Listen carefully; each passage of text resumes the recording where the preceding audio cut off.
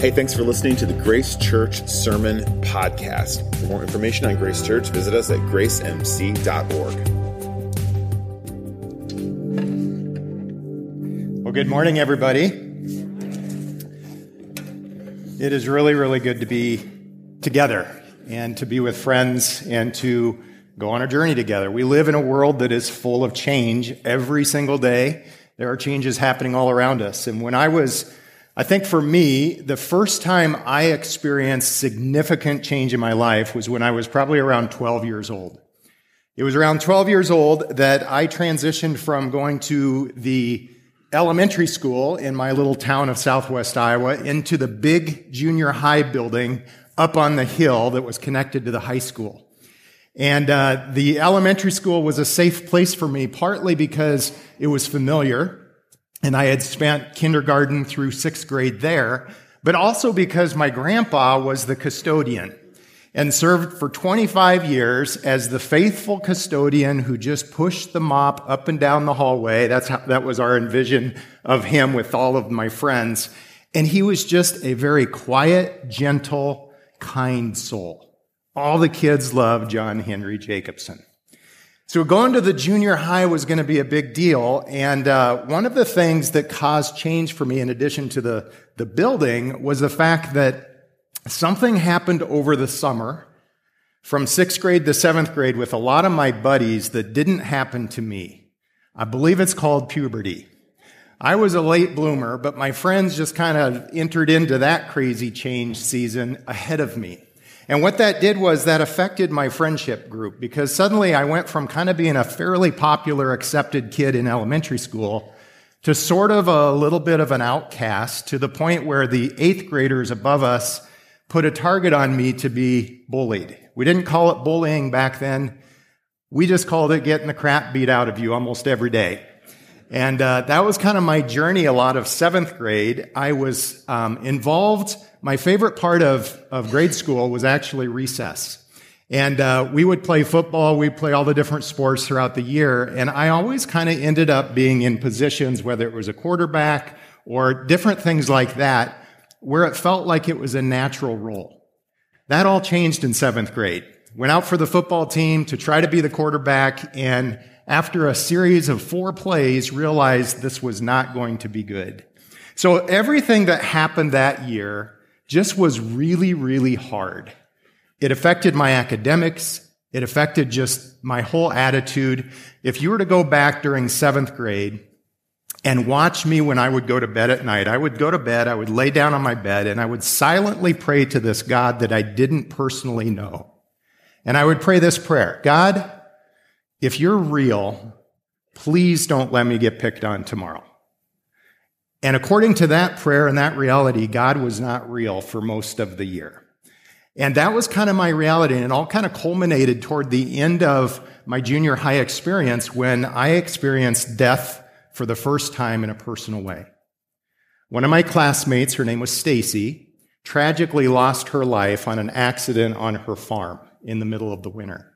And all I know is one day I was poking my pencil at her in study hall, and the next day she was gone. And for me, it was a whole bunch of change. And as a 12-year-old kid, I did not know how to navigate it. We live in a world full of change. I want you to think back 20 years ago. If somebody would have told you that 20 years later you'd be carrying around one of these things, and on this device, it would serve as your camera, your phone, your video player, your clock, your calculator, your map, your library, your music store, your weather monitor, and give you access to just about every bit of information in the entire world, would you have believed them? And yet, this is our reality today. 20 years. We live in a world of change. Experts tell us that over the next 25 years, we can expect an accelerated rate of change by 4 times what we've experienced already. Think about the change. So that's macro change that we all live in. But think about the changes we go through in our individual lives. You leave a job. That's always a big change. Or you start a new job. Or maybe some of you who have recently experienced retirement. That's a big change.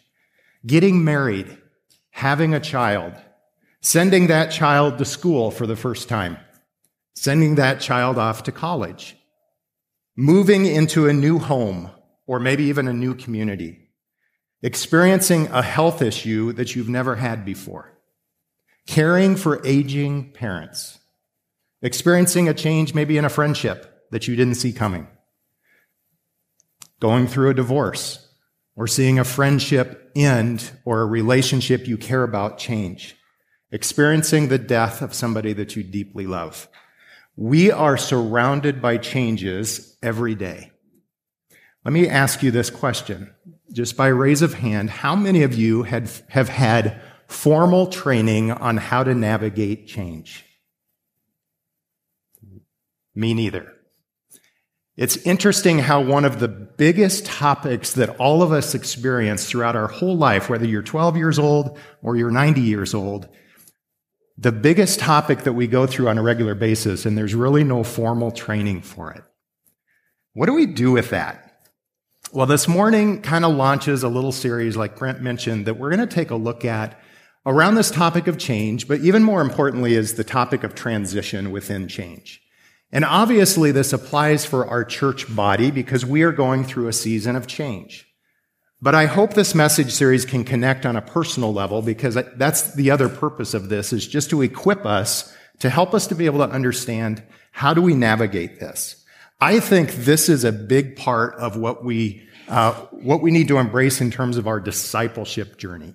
Because following Jesus as a Christ follower is really all about navigating the changes that come our way.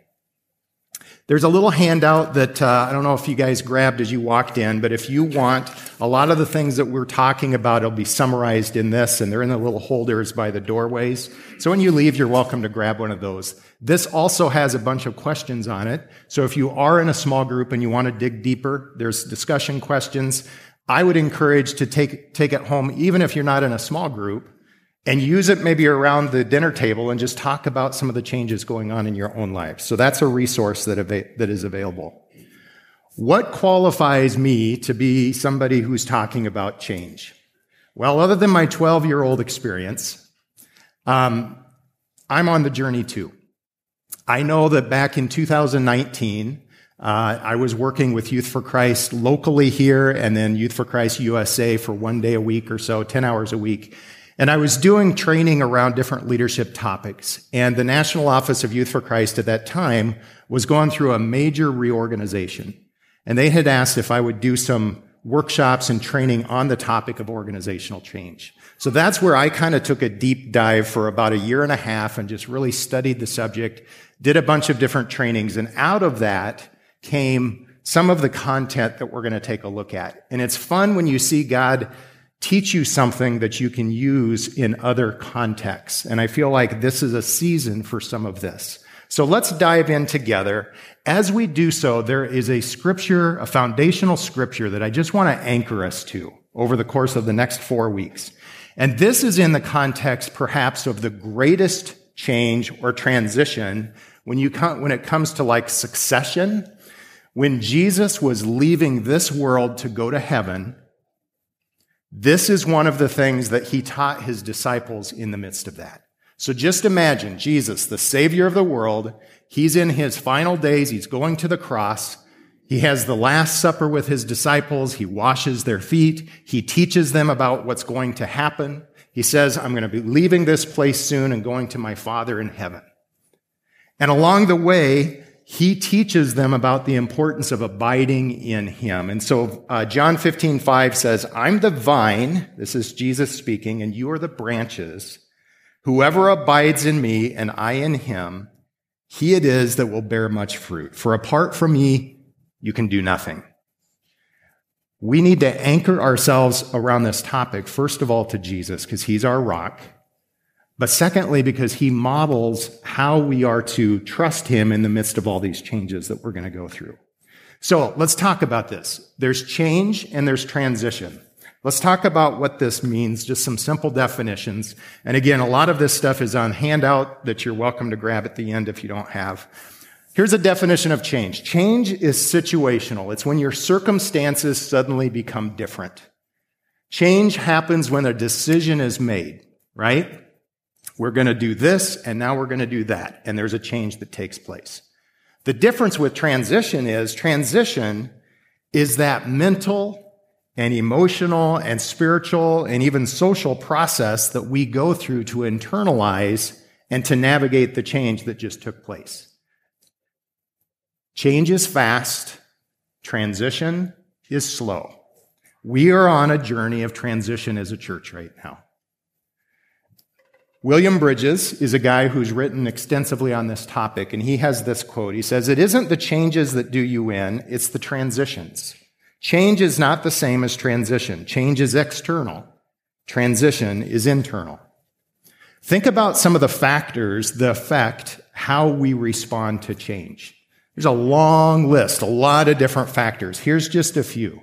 Our age, our season of life, our personality types. Different people respond to change differently. Our propensity toward change in general. Our relationship or our history with the situation.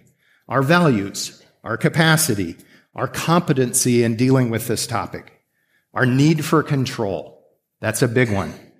Our past experience with other changes, because a lot of times we will take our history into our present. Our personal fears, our insecurities, our health, our emotional health, the trust we have in an organization or with people, the timing, our spiritual maturity. There's a whole bunch of different factors. Now imagine going through a change when you have this number of different factors that every individual is dealing with uniquely, and now you're going to take a group of people on a journey of change with all of these things as potential impact. There's 3 phases of transition. And part of what we want to do in this series is just give us language and a framework for how we can talk about some of these things as we go. The 3 phases are this. It starts with an ending. Then you kind of go through this thing they call the neutral zone, and eventually you get to a new beginning. There's a visual there that you can see with that chart, where the ending part affects a lot of people first, and what's interesting is in leadership, usually when there's an organizational change or something that the leaders are making a decision about, they immediately are looking to the new beginning. But the vast amount of people that are following don't start with the new beginning. They start with, what am I losing? What do I have to let go of right now? What is ending for me?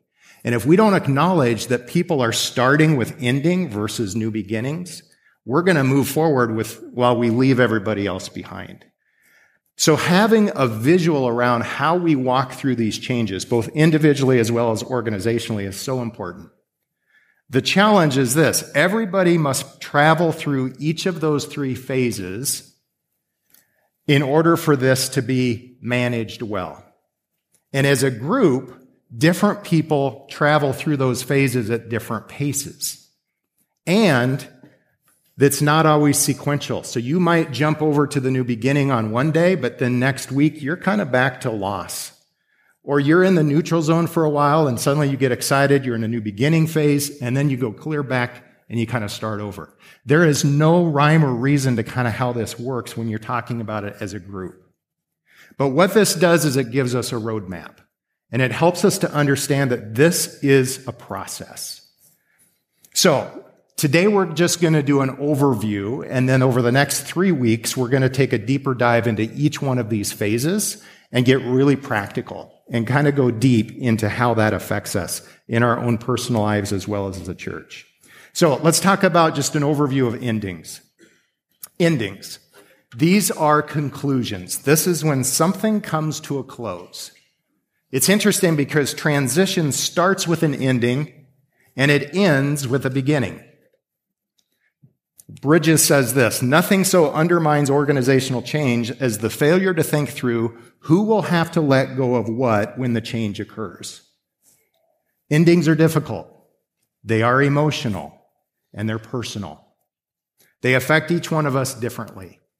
Perhaps there's no better story in Scripture that epitomizes a change and a transition and how this process was applied than the story of Moses leading the Israelites out of Pharaoh's control as slaves and ultimately into the promised land. When you study that story through this, it's really, really interesting to see. So you have the Israelites who were in bondage, who were slaves for 400 years. That's a long time. They had established habits and patterns of behavior. And while it wasn't healthy, it was all they knew for generations. And here you have Moses, who's basically at this point of his life, he's on a farm. He's just doing his own thing, raising a family. And suddenly one day while he's out tending his sheep, there's a little bush that starts burning, but it isn't consumed. And it captures his attention, and he realizes this is the holy voice of God speaking to him, calling him out of his role, ending what was familiar, and sending him into this new potential unknown role of leading this massive group of people to freedom. As you walk through this, the endings show up in a lot of different places in the personal life of Moses, but then once you get the people and Pharaoh finally lets them go, and now you have this whole nation marching toward the Red Sea, and they reach the Red Sea, and this is their first major obstacle. They look in the rearview mirror and they see Pharaoh's armies coming after them, and they start to freak out. And here's what we read in Scripture in Exodus 14. It says, they were terrified, and they asked Moses, "What have you done to us by bringing us out of Egypt? Didn't we say to you in Egypt, 'Leave us alone, let us serve the Egyptians'? It would have been better for us to serve the Egyptians than to die in the desert." So even though they were in a horrible life circumstance as slaves, they would have rather gone back to that life than risk what was happening on their journey to freedom. They were having a hard time with the ending and letting go. But here's what God responded to. Whenever there's a challenge in the Scriptures, God always shows up. And here's what he does in the next verse. His response. God says, "Do not be afraid. Stand firm, and you will see the deliverance the Lord will bring to you today. The Lord will fight for you. You need only to be still." Now, you read these words, and when you just see it on a paper or in a book, it's one thing. But to be standing on the edge of a massive sea of water, knowing you got to get to the other side, and you realize that you are being chased down by a massive army of people that are aiming to kill you. And then the instruction is, you need only to be still.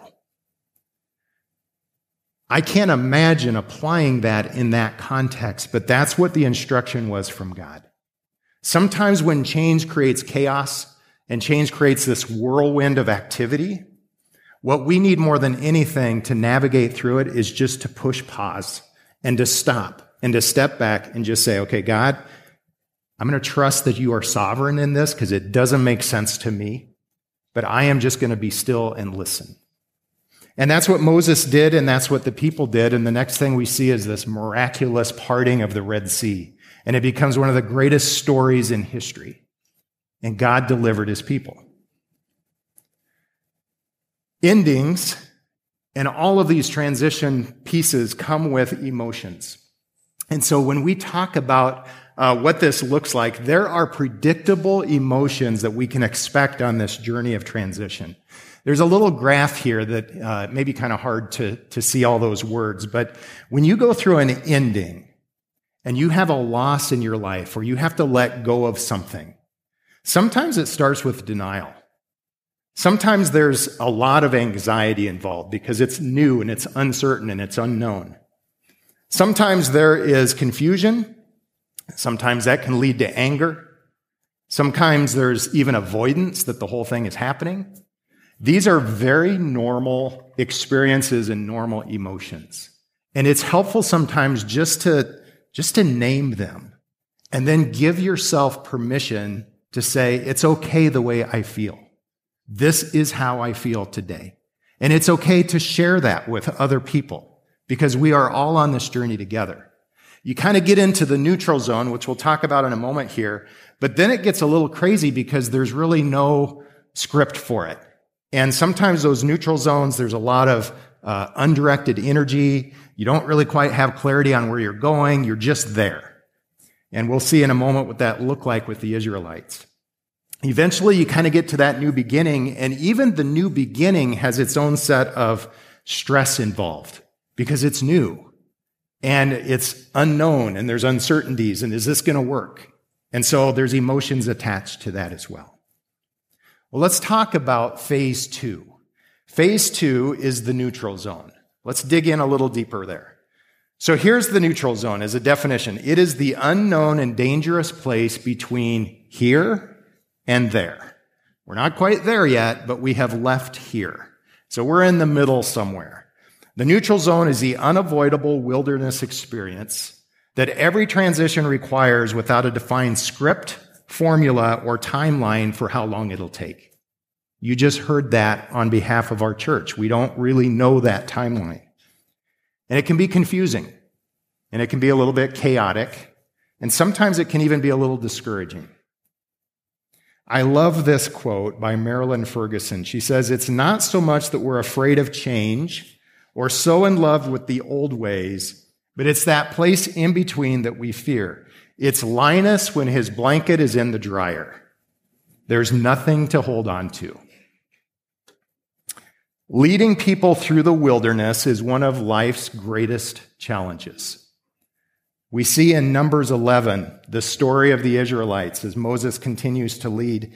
And what we find here is they're now past the Red Sea and they're somewhere in the desert. And this is a while later after this had occurred. And along the way, they got hungry and God began to provide for them manna, bread from heaven. And it would show up every morning and they would gather it and there was just enough for the day. Give us this day our daily bread, right? But that wasn't enough for the Israelites. They began to grumble and they got upset and they got hangry at times, I'm sure. And they directed that at their leader, Moses. And they basically said, "We want meat." I'm guessing they started a chant, okay? And these people were just like beyond frustrating for Moses because he felt like he was doing all he could. And we read this. Moses gets to the end of his rope and he has it out with the Lord.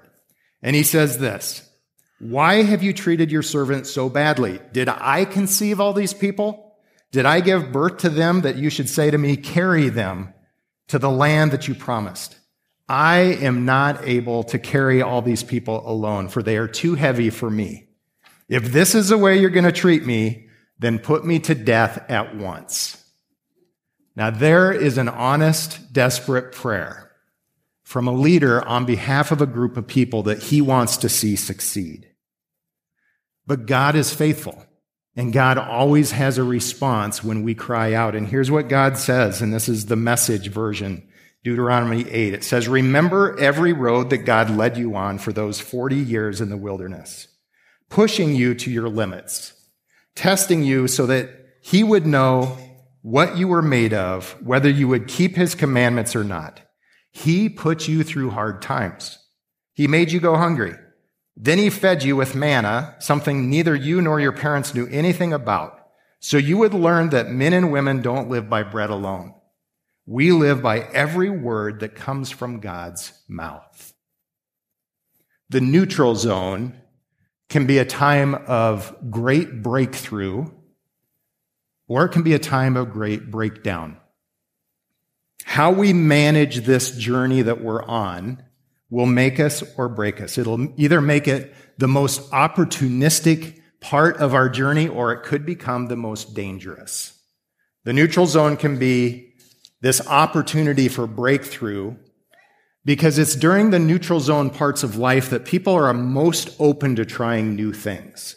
There's something about that where it's like the risk factor it's kind of like, let's go for it. Let's try this. Neutral zones are often the places in Scripture where you see God show up and do some of the most significant ways of his work, miracles and amazing things that he has done, has often happened in a neutral zone. And neutral zones are those places where people and organizations can not just survive, but if they embrace it collectively and unified together, they can actually thrive. Here's some of the keys for this. Making Scripture our foundation and not veering off course from God's Word. Lifting up things in prayer and being really, really intentional about, God, we want what you want. Secondly, is limiting major changes. When you're going through a neutral zone, you don't want to just start all kinds of things because you're already in the midst of change and it's stressful. It's providing spaces for people to process it. So whether it's a personal change you're going through or if it's a collective one, making sure that you have people that you can talk to and think through it with. Thinking differently and innovating. And then finally, setting small, achievable goals. We need some small wins. We need some things that are going to give us momentum so we can be encouraged to keep on the journey. So these are all parts of this neutral zone. And again, we'll get into it a little bit deeper in a couple of weeks. But for this morning, we'll end with the third phase, and that is the new beginning. New beginnings are the expression of a new identity marked by the release of fresh energy in that direction. I think we all love a new beginning. There's something about it that's fresh and it's fun, it's exciting, but they're also risky. New beginnings are most successful when the ending and the neutral zone have been managed well. And this is important because a new beginning cannot be forced to happen on people. You can't just declare it and expect everybody to be there. It's a journey you go on, and everybody's on their own journey within it. And leadership is so critical during those seasons so that we can be marching in step. William Bridges says this, genuine beginnings begin within us, even when they are brought to our attention by external opportunities. So we are on a journey. What's important with this, when I look at this personally, is that I'm on a personal journey with these kinds of changes as well. And my posture with my God is critical to how my posture is going to be toward the things I'm trying to navigate. And it really causes us just to push pause and say, you know what? I need to humble myself. I need to trust in the Lord with all my heart and not lean on my own understanding. Because I have understanding. I have opinions, right? I need to acknowledge God in all of these ways and let him make my path straight. God loves doing new things. We see it in Scripture all over the place. Here's a few. God's mercies are new every morning. Do you know this morning when you woke up, God's mercy for you is brand new? I love in Isaiah where he says, behold, I am doing a new thing. 2 Corinthians 5 says, therefore, if anybody's in Christ, they are a new creation. The old is gone, the new has come. Ezekiel says he will give us a new heart and put a new spirit within us. Romans says he transforms me by the renewing of my mind. And Ephesians 4 says he commands me to put on the new self. When you view Scripture and you view the gospel as this new beginning, it takes on this meaning where it's like, it's exciting. God is in the business of creating new things. And God calls us to trust him with new beginnings. So we see the baton eventually was passed from Moses to Joshua as they were about to enter the promised land. So to fast forward this 40-year journey, and now suddenly Joshua is in charge. And here's what we read in Joshua 1. Now then, you and all these people get ready. There's a new beginning about to start. Get ready to cross the Jordan River into the land I'm about to give them. I will give you every place where you set your foot. No one will be able to stand up against you all the days of your life. As I was with Moses, I will be with you. I will never leave you nor forsake you. I will never leave you or forsake you. God will never leave us or forsake us, no matter the journey we're on with the craziness of change. But here's what's interesting. Despite this promise that God gives directly to Joshua, it follows up with this charge.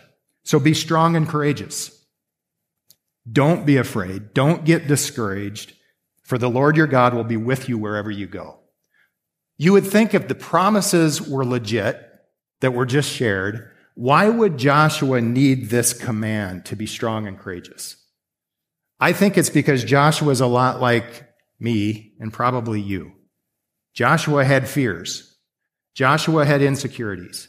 Joshua was anxious about a lot of things. There was a lot of responsibility at stake here. He didn't want to mess up. And I love the fact that God enters into our journeys and says, just be strong and courageous in me. You are not alone in this. I will go with you wherever you go. So moving to these new beginnings requires 4 things. It requires purpose. So remembering why we're on this journey to start with. Where are we going? What's the objective? What is our why? Secondly, it requires a picture, kind of a visual of visualizing where we're going. Thirdly, a plan. How are we going to get there? Putting a plan together. And then a part. Describing what the role is that each of us play collectively as well as individually so that we are marching in step. As we close this morning, I just want to take us back to John 15 when Jesus says, I'm the vine, you're the branches. If we abide in him, we will bear fruit, for apart from him, we can do nothing.